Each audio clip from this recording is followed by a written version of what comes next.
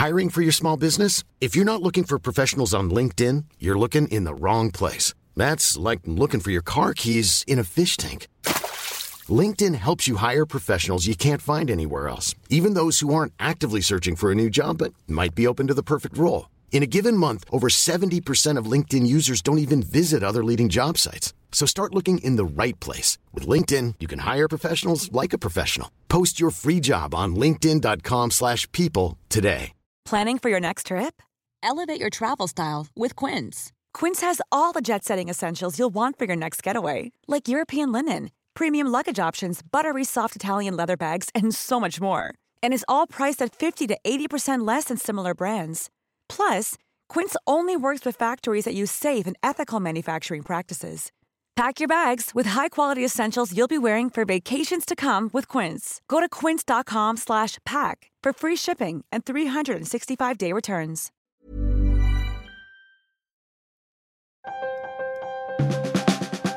Welcome to the Trampoline Hall podcast. I am your host, Misha Globerman. As you know, Trampoline Hall is a lecture series that takes place in a bar. It's usually in Toronto, but sometimes in other cities. People give lectures on all kinds of subjects, with the one restriction being that they cannot speak on subjects on which they are professionally expert. It cannot be their job to know the thing. After each lecture, we take questions from the audience. This, of course, is a Trampoline Hall podcast, and the way that works is that in each episode, we go back through the Trampoline archives and we pick lectures to podcast to you. Some of them are old, some of them are new, but all of them are great. The way we do it is we do it in short mini seasons of 6 episodes, 1 a week. This is the start of the current season. So this is the very first episode. There will be 5 more of them. That makes 6. They are all chosen by Kate Bars, who went through the archives and chose excellent episodes for you to enjoy. By the way, if you are in Toronto and you like what you hear on the podcast, you should come see the show. Go to our website, join the mailing list, and we'll tell you when the next one is. But for now, let's go to this episode's lecture. It probably contains mature language, who's to say, but let's say it does. The topic is empaths, RuPaul's Drag Race, and emotional porn, and the lecturer is Samantha Villarreal.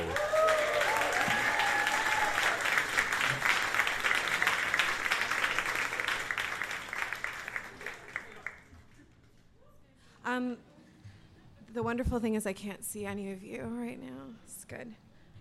But I might trip on... Can I move this? It's dangerous. All right. I'm an empath. This is something I've known on an emotional level for a long time, but something I've only recently started investigating from a scientific or rational level, what that means. As a bit of a background, it's really hard to stay close to it, that's why. Okay. As a bit of a background, empaths, and everyone really, we exist on a spectrum of how we connect with others. And for empaths, on one end of the spectrum are highly sensitive people who can experience the emotions and even physical sensations of others indiscernibly from themselves. Narcissists, on the other end of the spectrum, are people who completely lack empathy, are prone to manipulate, and often have distorted or grandiose self-image. The thing in common between narcissists and empaths is their blurry boundaries of the self. For me, I'm an emotional empath, and that is manifested in my life in pretty common ways for empaths. So I get overwhelmed in crowds, I experience anxiety, like right now, and I have bad dreams. But the earliest manifestation of being an empath that I can recall is being a child and going into the grocery store with my mom, and we'd be cashing out, and all of a sudden I would find myself really deep in story about this cashier. I would start thinking about their life, I'd be thinking about their family, if they have friends, and I just remember experiencing a lot of feelings of sadness. And it's not that there's anything inherently sad in cashiers. I experience this with most people, like on the bus or whatever. I think I'm very sensitive to loneliness specifically. But the point is I thought I had this really weird and intense imagination. And what I've since realized, what I've since learned is that as an empath, I actually am picking up on the emotions and thoughts and stories of people and emotionally responding with that. One of the other ways that being an empath has manifested in my life is I'm very sensitive to the types of media and literature that I consume. So I watch the same movies over and over again. I read the same books over and over again. And I do this as a way to manage my emotional responses and outputs. And it's really hard for me to watch something I've never seen before, and especially if it's something I know is going to be emotional or like anti-cathartic. So I can't fuck with like Coen Brothers or anything like that. Which brings me to the topic of my talk, and that is that I'm obsessed with RuPaul's Drag Race. To start, I didn't realize that RuPaul's Drag Race was reality TV. I understood that it was a competition show about drag queens. I understood that it was real people, but I guess because they're performers, my brain didn't make the connection between this show and reality TV. Part of this also is because I have a very specific conception of what reality TV is, because I never really watched it or like could watch it. And I guess it's like, I remember Survivor and when that whole reality TV competition show thing started. And it seemed like it was just a bunch of people who were put in competition, and whether it was through human nature, human nurture, they would form alliances for survival or whatever. And a few years later, I watched this other reality show. It was called I Love Money, in case anyone was wondering. And something had changed in the genre where it had become almost completely self-aware. These people understood how to play the game to manipulate the outcomes. And they also understood that if they produced themselves in a certain way, it could result in continued fame. And it's really interesting to me, this shift in reality TV where it became almost sentient. The thing with RuPaul's Drag Race, though, is that I watched it out of order, so I didn't realize until I was a few seasons in about how this had happened in this show. RuPaul's Drag Race is a whole cultural phenomenon and can be viewed in so many ways as an entity and as this really unique thing that has happened. What I want to focus on is how it's been on TV for 10 years, and what made a successful contestant on season 1 in 2008 is not what makes a successful contestant on season 10 in 2018. Drag Race at its inception was a hybrid of club drag, pageantry, and ball culture, all of which are subcultures of gay culture, with gay culture arguably also being a subculture. Without going into the history of what drag is or what it isn't, drag culture and gay culture, as it pertains to fashion, music, and the arts, historically were the tastemakers. These folks are tastemakers. Subcultures are where the mainstream borrows, or co-ops, what eventually becomes the mainstream. And as the result, you have this like perpetual sprouting of subcultures, and whether that's even possible in a globalized or internet era is another thing. But what is interesting about Drag Race seasons 1, 2, and 3 is that what made a successful contestant was the things that are true of drag, pageantry, and ball as themselves as subcultures. Things like resourcefulness, creativity, personality, ingenuity, and in the earlier seasons, you had a lot of queens who were the winners who were people of color. Fast forward to season 10 and the most contemporary seasons, this has been reversed. What makes a successful queen on RuPaul's Drag Race on season 10 is how well you represent the mainstream, and it is the mainstream that is informing the subculture. That, partnered with reputation economy, the power of Instagram, and our obsession with the viral, drag queens are so self-produced that the winning of the show is rooted in how catchy your catchphrase is, how much money you have, how much pop culture reference you know, and how arts educated you are. There is also this added layer of how Drag Race fans are super obsessed and loyal, but also very toxic and delusional. If you're well-liked, you can have a tremendous career. If you aren't, you can be the victim of the darkest side of the internet and even delusional vitriol. In addition to being reality TV, RuPaul's Drag Race is also emotional porn. The way the show is produced and directed, even from the earliest seasons, there was this self-awareness about how to captivate an audience and how to get someone watching to relate or connect with the contestants. The RuPaul's Drag Race universe, for anyone who hasn't watched it, I assume everyone here has watched it, is made up of Drag Race and Untucked.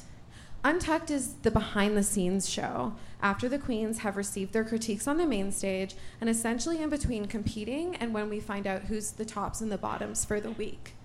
In earlier seasons of Untucked, there would be conversation starters to provoke conflict between the queens, and then and even now, the queens are shown video messages from estranged or ill family members in what feels like to prompt emotional breakdowns. You have people who are in high-stakes captivity, they've just been read to filth, they've been wearing heels for hours, and then it's like, here's a video of your dying mom who never accepted you. In Drag Race, during B-roll, or when the queens are getting into drag, contestants are prompted to ask each other about provocative subjects. This is very season-specific. In the earlier seasons, they would talk about things like dead parents or things relevant in the gay community at that time, like HIV crisis.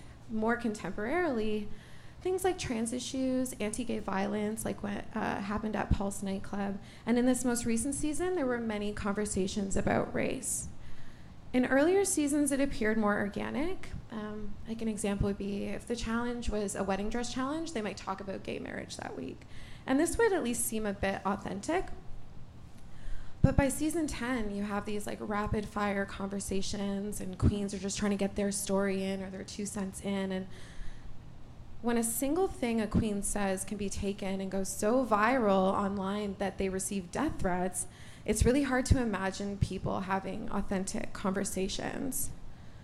That said, the amazing byproducts of these contrived conversations is that, especially in this most recent season, it created a platform for Black queens and other queens of color to talk about things like being Black and gay, or growing up religious and gay, and ultimately just having these really important intersectional conversations on television. We are privy to these people's struggles and their successes, and I've personally been really empowered and inspired by specific queens. However, queens have come out post-Drag Race to talk about how uncomfortable they were being kind of coaxed into discussing these personal issues, things like their assaults. And a lot of times, a queen's post-Drag Race success is rooted in her tact in participating in this emotional pornography. To be clear, I've watched every episode of RuPaul's Drag Race and Untucked, and multiple times. I will, however, skip episodes I know are heavy in emotional porn because, for one, it detracts from what I love about the show and reveals the depths of its narcissism. And two, I just get really emotionally affected. Herein lies my conflict of being an empath and being obsessed with RuPaul's Drag Race. The current reality of this reality TV show impacts my ability to enjoy it. The same way I wonder if reality TV is really sentient, I wonder if RuPaul's Drag Race has reached singularity. What's going to happen with season 11? What's going to happen with All Stars 4? I might just end up rewatching All Stars season 2 for the rest of my life because I love it and I love how it makes me feel. Thanks.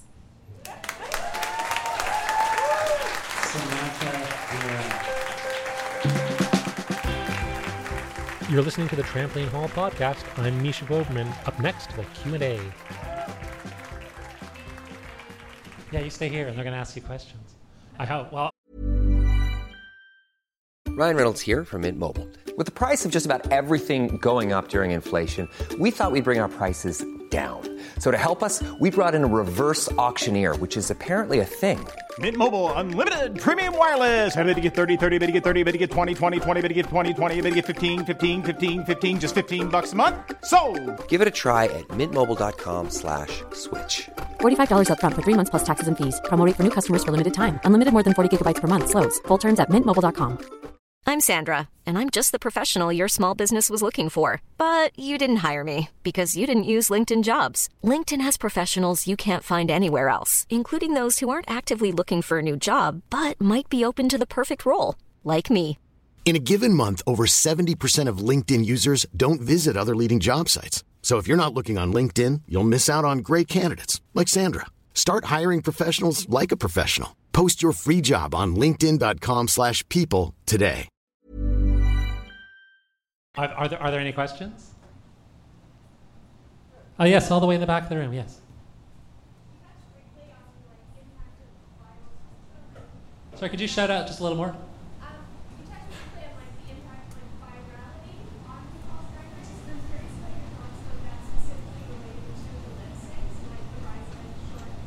So specifically about how virality, specifically around the lip syncs, has affected the show? And then what was the other part? Just like Instagram and like gifts and stuff. So Instagram, how do you think that's affected the show a lot? Oh, completely. Like the GIF ability and all of that. Like, because in viral culture, it's all about like shareable content, right? And when you look at someone like, or if you look at, that comes into production value and stuff too, and it becomes a bit of like a cycle, because it's like season 1, you don't have a lot of GIFs or shareable content because the lighting was really bad and they had like Vaseline on the camera and like all kinds of shit like that, and then so there's no money to go into it, and then now the production value is so high that any moment can be captured, and a lot of times like just on your phone, I invite you to look at where you can like look up GIF, like look up Alyssa Edwards, and like there's like a million GIFs of this drag queen. Is that your question? I mean, the viral nature of it, it's like we love Instagrammable moments. So I think that contributes to it. And do you feel that affects like the performances on the show, because people are trying to create those Instagrammable moments and trying to create things that turn to GIFs, and I guess both the performers and the producers, is that part of it? Or Totally. And I think that, and like I said, when I first started watching it, I was much like other folks where I saw it because it came out on Netflix. I had friends who were into it. I hadn't really dipped in much, and so I watched like fairly recent seasons, and then I went back and watched all of the other seasons, and so you definitely see a shift in the way that the queens present themselves and how they like produce themselves to be more viral and more shareable. Like this most recent season, there was a queen, Miss Vanjie, and she was on the show for one episode and is arguably one of the most successful RuPaul's Drag Queens ever, because as she left, she did this very iconic thing where she walked backwards on the stage and was like, Miss Vanjie, just like saying her own name. And it just became the most like shareable and like viral content, to the point, I mean, she's everywhere. And so, yeah. do you feel, all right, okay, I can ask, I've got a bunch of questions. Well, here, anything else? Do you have anyone? Yes, you, ma'am, yeah.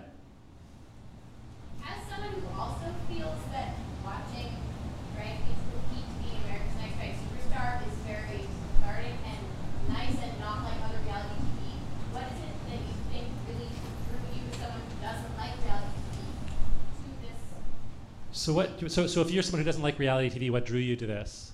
Well, there was that part about not realizing that it was didn't know. reality TV. But so I have a background in like sewing and costuming, and so part of it for me at first was that challenge aspect, that you would have folks given the same resources on site and they're like, okay, do this thing with it. And I would love to see what they would create. And I also just think drag queens are some of the most important people in our society, and they just teach so much about fearlessness and subversion of gender. And so it really appealed to me that it was, once it started getting kind of messy around playing with their authenticity and their ability to be who they were as people, that it got a little weird. Right. So what you drew was the drag queens. Yeah, I loved drag queens. All right, yeah. cool. All right, does that answer your question? Of course it does. Yeah. Anything else? Anything else you would like to know? Any other questions? Yeah, over there. Great. Yes, thank you for. Yeah. As an empath, do you believe a sociopath can feel compassion? Do you feel a sociopath can feel compassion? Can feel what? Conversion. What's the word? You all know it except me. Compersion? The opposite of Schadenfreude? I've never heard this word before. The opposite of Schadenfreude is compersion, and you guys all know this word except me. All right.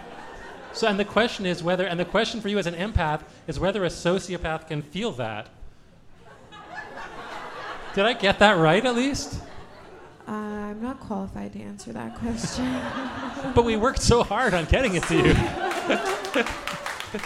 You heard this speech. How many words did I say aren't even real words? Like, I don't I'm sorry, I don't know how to Right, answer so you're an that. empath, but you're not an expert on sociopaths. That's even farther from your non-expertise. Yeah, I think it's like if you look at that spectrum, you have you have empaths and narcissists, and then sociopaths are probably that next layer. I mean, narcissism is also like a recognized personality disorder alongside sociopathy, but I couldn't speak to the... As an empath, just to maybe get a glean, to give this guy some satisfaction, as an empath, when you encounter people who you perceive to be narcissistic or sociopathic, how does that feel to you? Do you have an insight into their experience of being so non-empathic?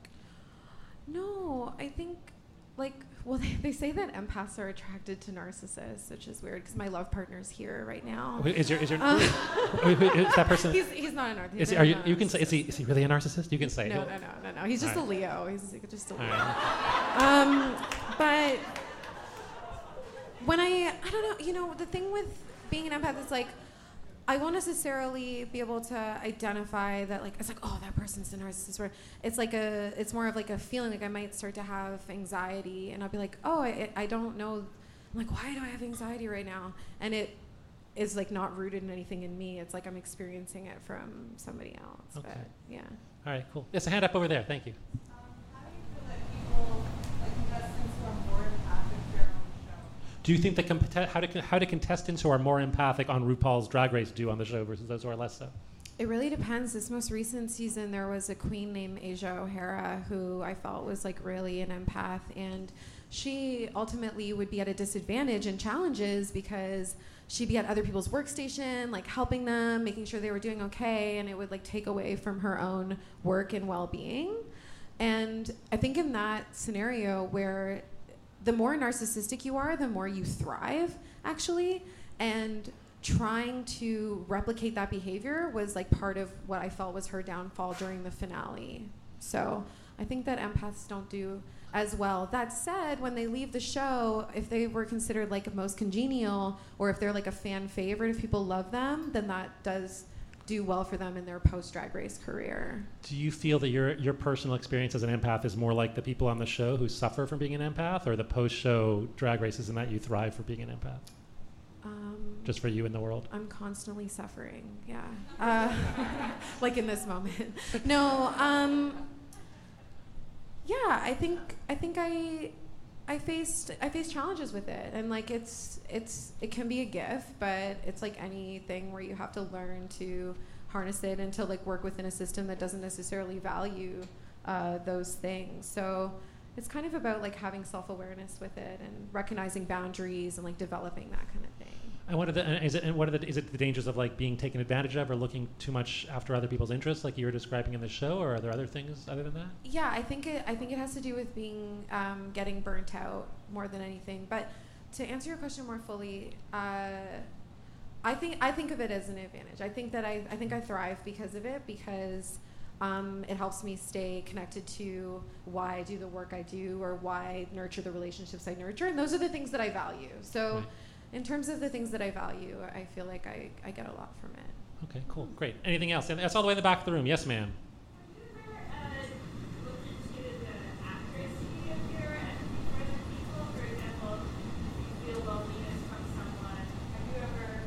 Oh, I see. Have you ever investigated the accuracy of your empathic? So if you encounter someone, so you go around the world and you're oh, that person seems lonely, that person seems happy, that person seems afraid. Have you investigated whether those insights are accurate? Ask the skeptic in the back of the room, the empiricist.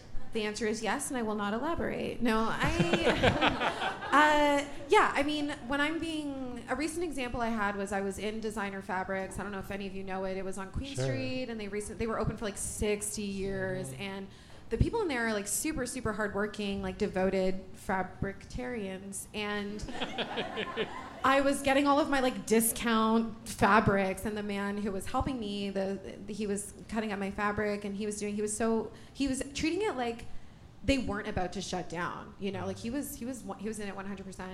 But then as he's cutting my fabric, which should be a really exciting time for me, I started to experience kind of fear, sadness, and I was oh, I wonder if this man is experiencing that because his job is ending, and this is a really competitive employment market for people who are above middle age, and maybe he's been doing this for 30. This is what I mean. I'm going in. I'm what about his family? Yeah. Do you think he has retirement? I didn't ask him, I didn't ask him how he's feeling, but certainly when I'm with people, if I feel close enough to them, if I ask them, I'm like, something going on? They'll be like, no. I'm like, what's going on? They're like, okay. And so I think I do have quite a bit of accuracy with it. Do you ask people in those kinds of situations? Like, I know you didn't in that situation, but when you talk about like the cashier or the guy at the fabric store, are there moments when you do that in those situations? Do you ask, or do you? Not like to that like investigative level, but I will ask people. I try to make a conscious effort to like look people in the eye and be like, how are you doing today? And I was like, is it okay? And to at least ask them, because maybe no one has asked them that day. So All right. Yeah. Okay, cool. Any other questions? Anything else people would like to know? Yes, over there. I see a hand waving. It's kind of dark out there. Yeah, help me. So is empathy in decline or is it growing? Is empathy in decline or is it a growth state? I don't even think I could say, like, I am in my own bubble, right? Like, I have my own social media bubble and everything, and like the type of work I do is like rooted in community-based work, so everybody's always sharing about that stuff, it seems like empathy is growing. And then you go out into the real world and we have an election like we just had, and it's like, I don't know, man. Like, so I would like to think that it's growing, but I don't know. When you watch the show, you describe this sort of, it was funny for me, I'm trying to put the story together, because you describe this sort of disappointment, I guess, in the later episodes of the show. And so I assumed that you'd watch them in order. Like, I pictured like you watching the early ones and then it going on and on, you getting like more and more sort of discouraged. But that's not the order you watched them in, is that right? No, I think I did 8, then I did 6, 5, 4, 7, 9, All Stars 1, All Stars 2. All Stars 2 really is the best. Like, really, if you've never, come on, like, really, it's just a good time. And one of the reasons why All Stars 2 is so good is because everyone who's there is having fun. Everybody there is like a drag queen amongst drag queens. They are like really living their best lives on that season, and it's just such a nice time. So I really, but it was like after I started watching the earlier seasons, I realized like how produced the later seasons are. Because I never took an issue with like any of like product placement or any of that stuff. Like, I don't care. But then you see how the queens talk to each other and how you can see them not having like authentic responses, and so that's where some of the disillusionment started to happen. So the stuff that you saw originally seemed sort of more inauthentic in retrospect after you saw the earlier stuff. Yeah, exactly. And so then I'm curious, like, what that was like emotionally for you, because it seems like the show mattered to you a lot. So was that disappointing, or was it frustrating, or was it like, it's like clearly there's a like it's not a casual interest, right? Yeah, no, it's not a casual interest. No, like really live and breathe it. It's a little silly, but. Yeah, it's tough because of, like I said, like I worry about what season, because new content is always fun. It's the one way where I can get like excited, and I have like a Drag Race Fantasy League, and like we're like, okay, like who's gonna do whatever. Whoa. And so it's hard to know that like moving forward, the queens are gonna get less and less authentic, and I don't blame them. Like I said, like the way that the internet treats people like they're not even people. Like the objectification of it is part of what makes it so hard. Right. It's not even necessarily the show isn't still enjoyable. It's like seeing how people treat other people. Yeah, and I try not to be a purist. Like some people can be like, Sure. the later seasons. Yeah, but like with anything. Yeah. Like that's sort of what I thought. It was like, oh, this thing used to be really good, and Yeah. then it got worse. It's like you hear that story a lot, and because things do get worse. But it's funny to hear from someone who didn't encounter the good part early, you know. Yeah. And I was really hesitant to watch season 1 because it's like the lost season, and it doesn't like Rue hasn't figured out her sayings yet, so it's like really uncomfortable. But actually, I have so much love for that season because they will just like read each other down. They're not worried that the internet's gonna come after them or they'll get death threats or whatever. And so there's an honesty and something I really love about it. And then it becomes more something that you described as emotional porn. Mm-hmm, and I'm curious, can you like tell me what do you mean by that phrase? So the emotional porn is where it's like content that's intended to just like, you know, you're talking about the thing about like pulling the information into you. It's like the emotional porn is meant to tug at your stuff. Right. You know, it's and to have like a bit of like a mental wank about it or like an emotional wank about it. And some people like that. Like some people want it. Like they'll watch, you know, The Notebook and be like, yeah, like going in, which is a really problematic movie. But like the like forcing you to feel stuff. Right. Some people really love that and they need that because they move through their rest of their lives like not feeling everything all the time. Whereas like I feel everything all the time, so I'm like that's the last thing I want. And do you think it like affects you extra more, or does it just like perceive you as fake and you just like passes through you, or a bit of both, or like as someone who's an empath, like? Yeah, it depends on what it is. Certain things will like do the thing, and I'm like, nah. Like I didn't want like the movie like Pursuit of Happiness. Just the title of it, I was like, nope. Like, wait, the title was enough? You were and like the cover, and I'm like, the family. Like, I just don't want to do it. That was too much. Just the much. cover and the title was too emotional for you. Yeah, I can't. It's too much. But like with the emotional porn on Drag Race, I think it's like anything. You hit like I hit a wall, and I'm like, okay, now I'm like I've shut down, and I can't feel it, and I might just be annoyed. That's what I wondered about. I wondered if, like, as an empath, like, it wouldn't work on you. It would work less on you because you're just like, well, there's no actual real feelings happening here because it's just like pretend or whatever. I think so. When it's real, I can tell. Right. Yeah. Okay, cool.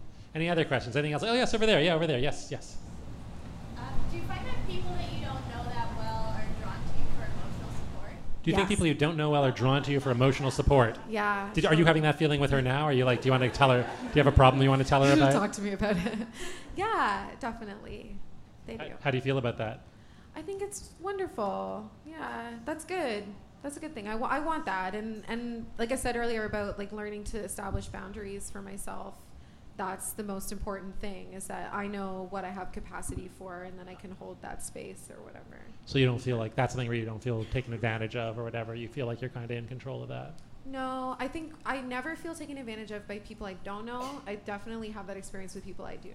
Oh man, yeah. I think people you know are the worst. Definitely, and none of them are here. Wait, all right. Anything?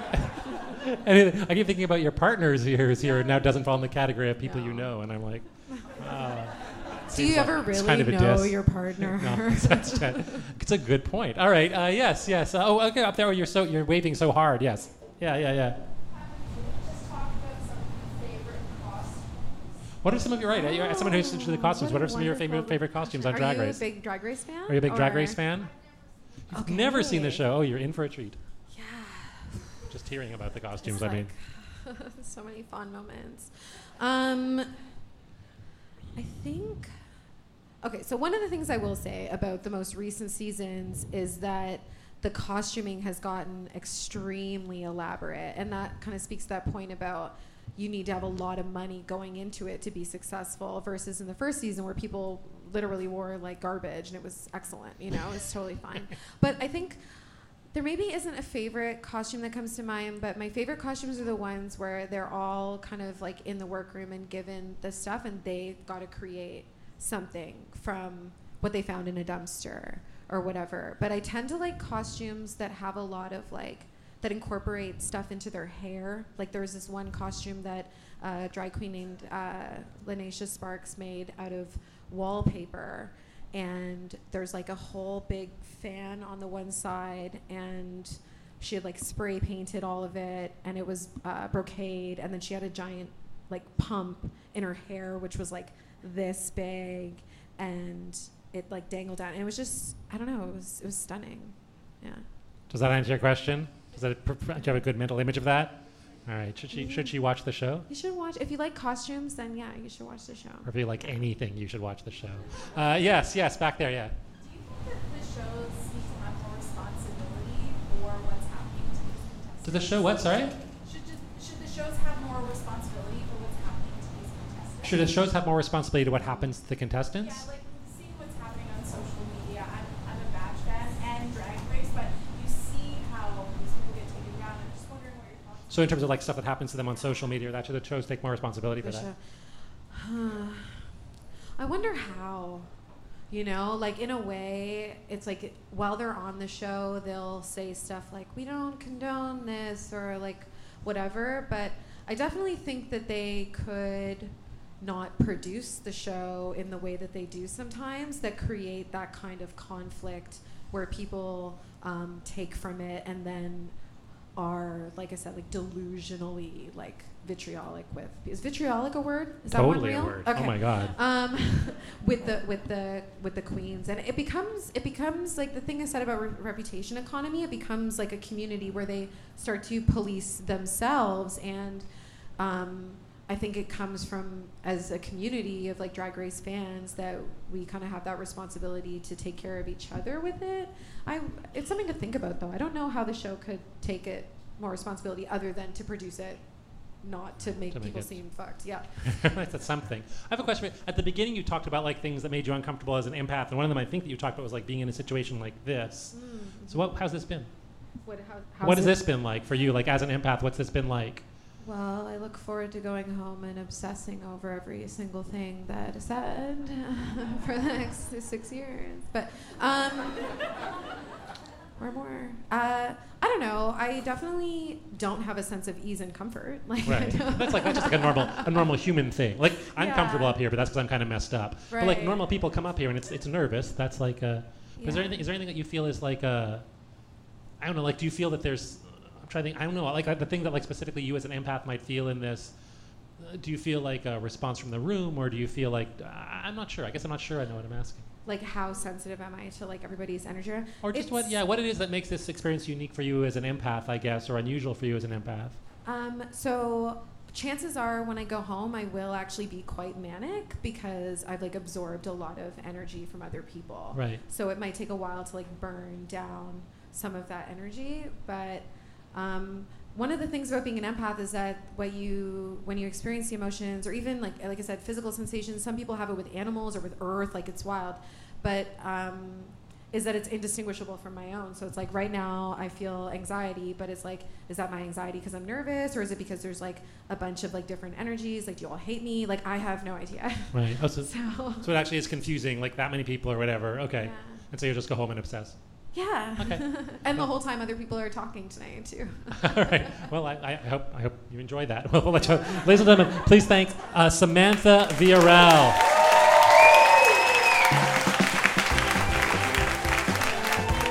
Trampoline Hall was created in Toronto in the 21st century by Sheila Heti and is hosted by me. This episode's lecture was chosen by Angela Shackle and Braden Labonte. The podcast is produced by Josh Block. Our theme music was composed by Matt Smith. Our coordinating producer is Kate Bars. You can subscribe to the podcast on iTunes or your favorite podcast app. You can also find us on Twitter and Facebook. If you enjoyed the podcast, you might also want to leave a rating and review on iTunes. It really helps us out a lot. I'm Misha Globerman. Thanks for listening.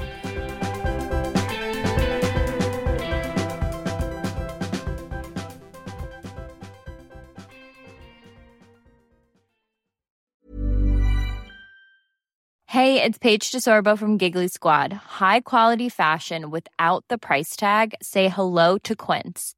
I'm snagging high-end essentials like cozy cashmere sweaters, sleek leather jackets, fine jewelry, and so much more. With Quince being 50 to 80% less than similar brands. And they partner with factories that prioritize safe, ethical, and responsible manufacturing. I love that. Luxury quality within reach. Go to quince.com/style to get free shipping and 365-day returns on your next order. Quince.com/style. Planning for your next trip? Elevate your travel style with Quince. Quince has all the jet-setting essentials you'll want for your next getaway, like European linen, premium luggage options, buttery soft Italian leather bags, and so much more. And is all priced at 50 to 80% less than similar brands. Plus, Quince only works with factories that use safe and ethical manufacturing practices. Pack your bags with high-quality essentials you'll be wearing for vacations to come with Quince. Go to quince.com/pack for free shipping and 365-day returns.